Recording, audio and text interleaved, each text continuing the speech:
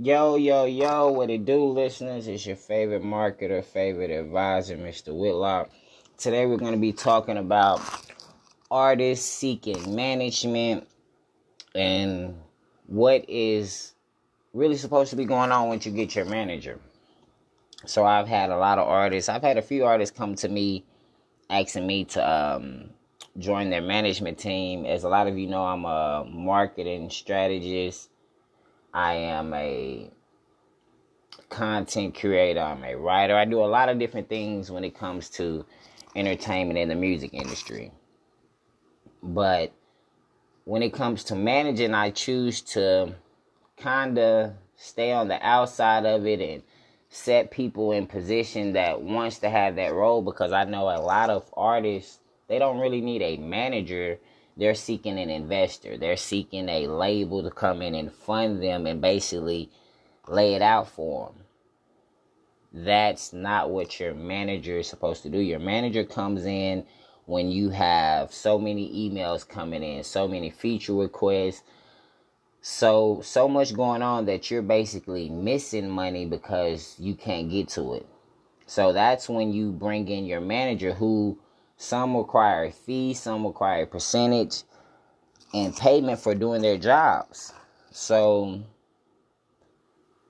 the work overflow kind of eases off the money or the funding that they're supposed to have, because it's basically there already. You just need somebody to come in place and get all this in order, and it helps you, it helps them. All parties are basically benefiting from this situation. But when you have an artist that doesn't have anything going, and you have some of these managers coming into play, they're being the manager, they're being the PR, they're being your publisher, they're being your A&R, they're being your executive producer. They're doing many roles, and they're still only supposed to get the management portion.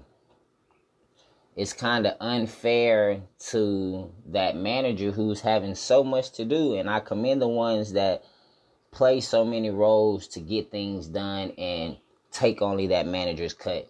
I feel sorry for them when they're some get left behind, man, and the artists will move on once they're in bigger positions and they meet bigger people.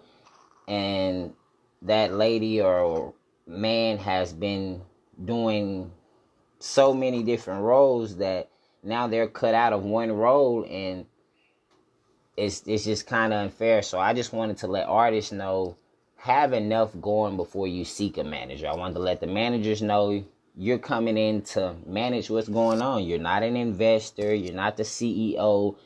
You're managing that company. No difference as if you were given a manager's role at Walmart. You're not going to go in there thinking you run the company.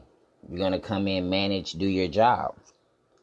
So that's all I wanted to do, was give a little bit of advice to the managers, a little encouragement, give a little bit of advice to the artists. It's also encouragement for you to just get your business in line and run your brand as if it's a Fortune 500 company, and sooner or later it'll get there with consistency, prayer. These are the things you need. I am Keandre Whitlock, CEO of Our Side Only Marketing. I will have a great day. You will have a great day. We will have a great week. If it's bad, keep going, and we'll have a great year. Thank you.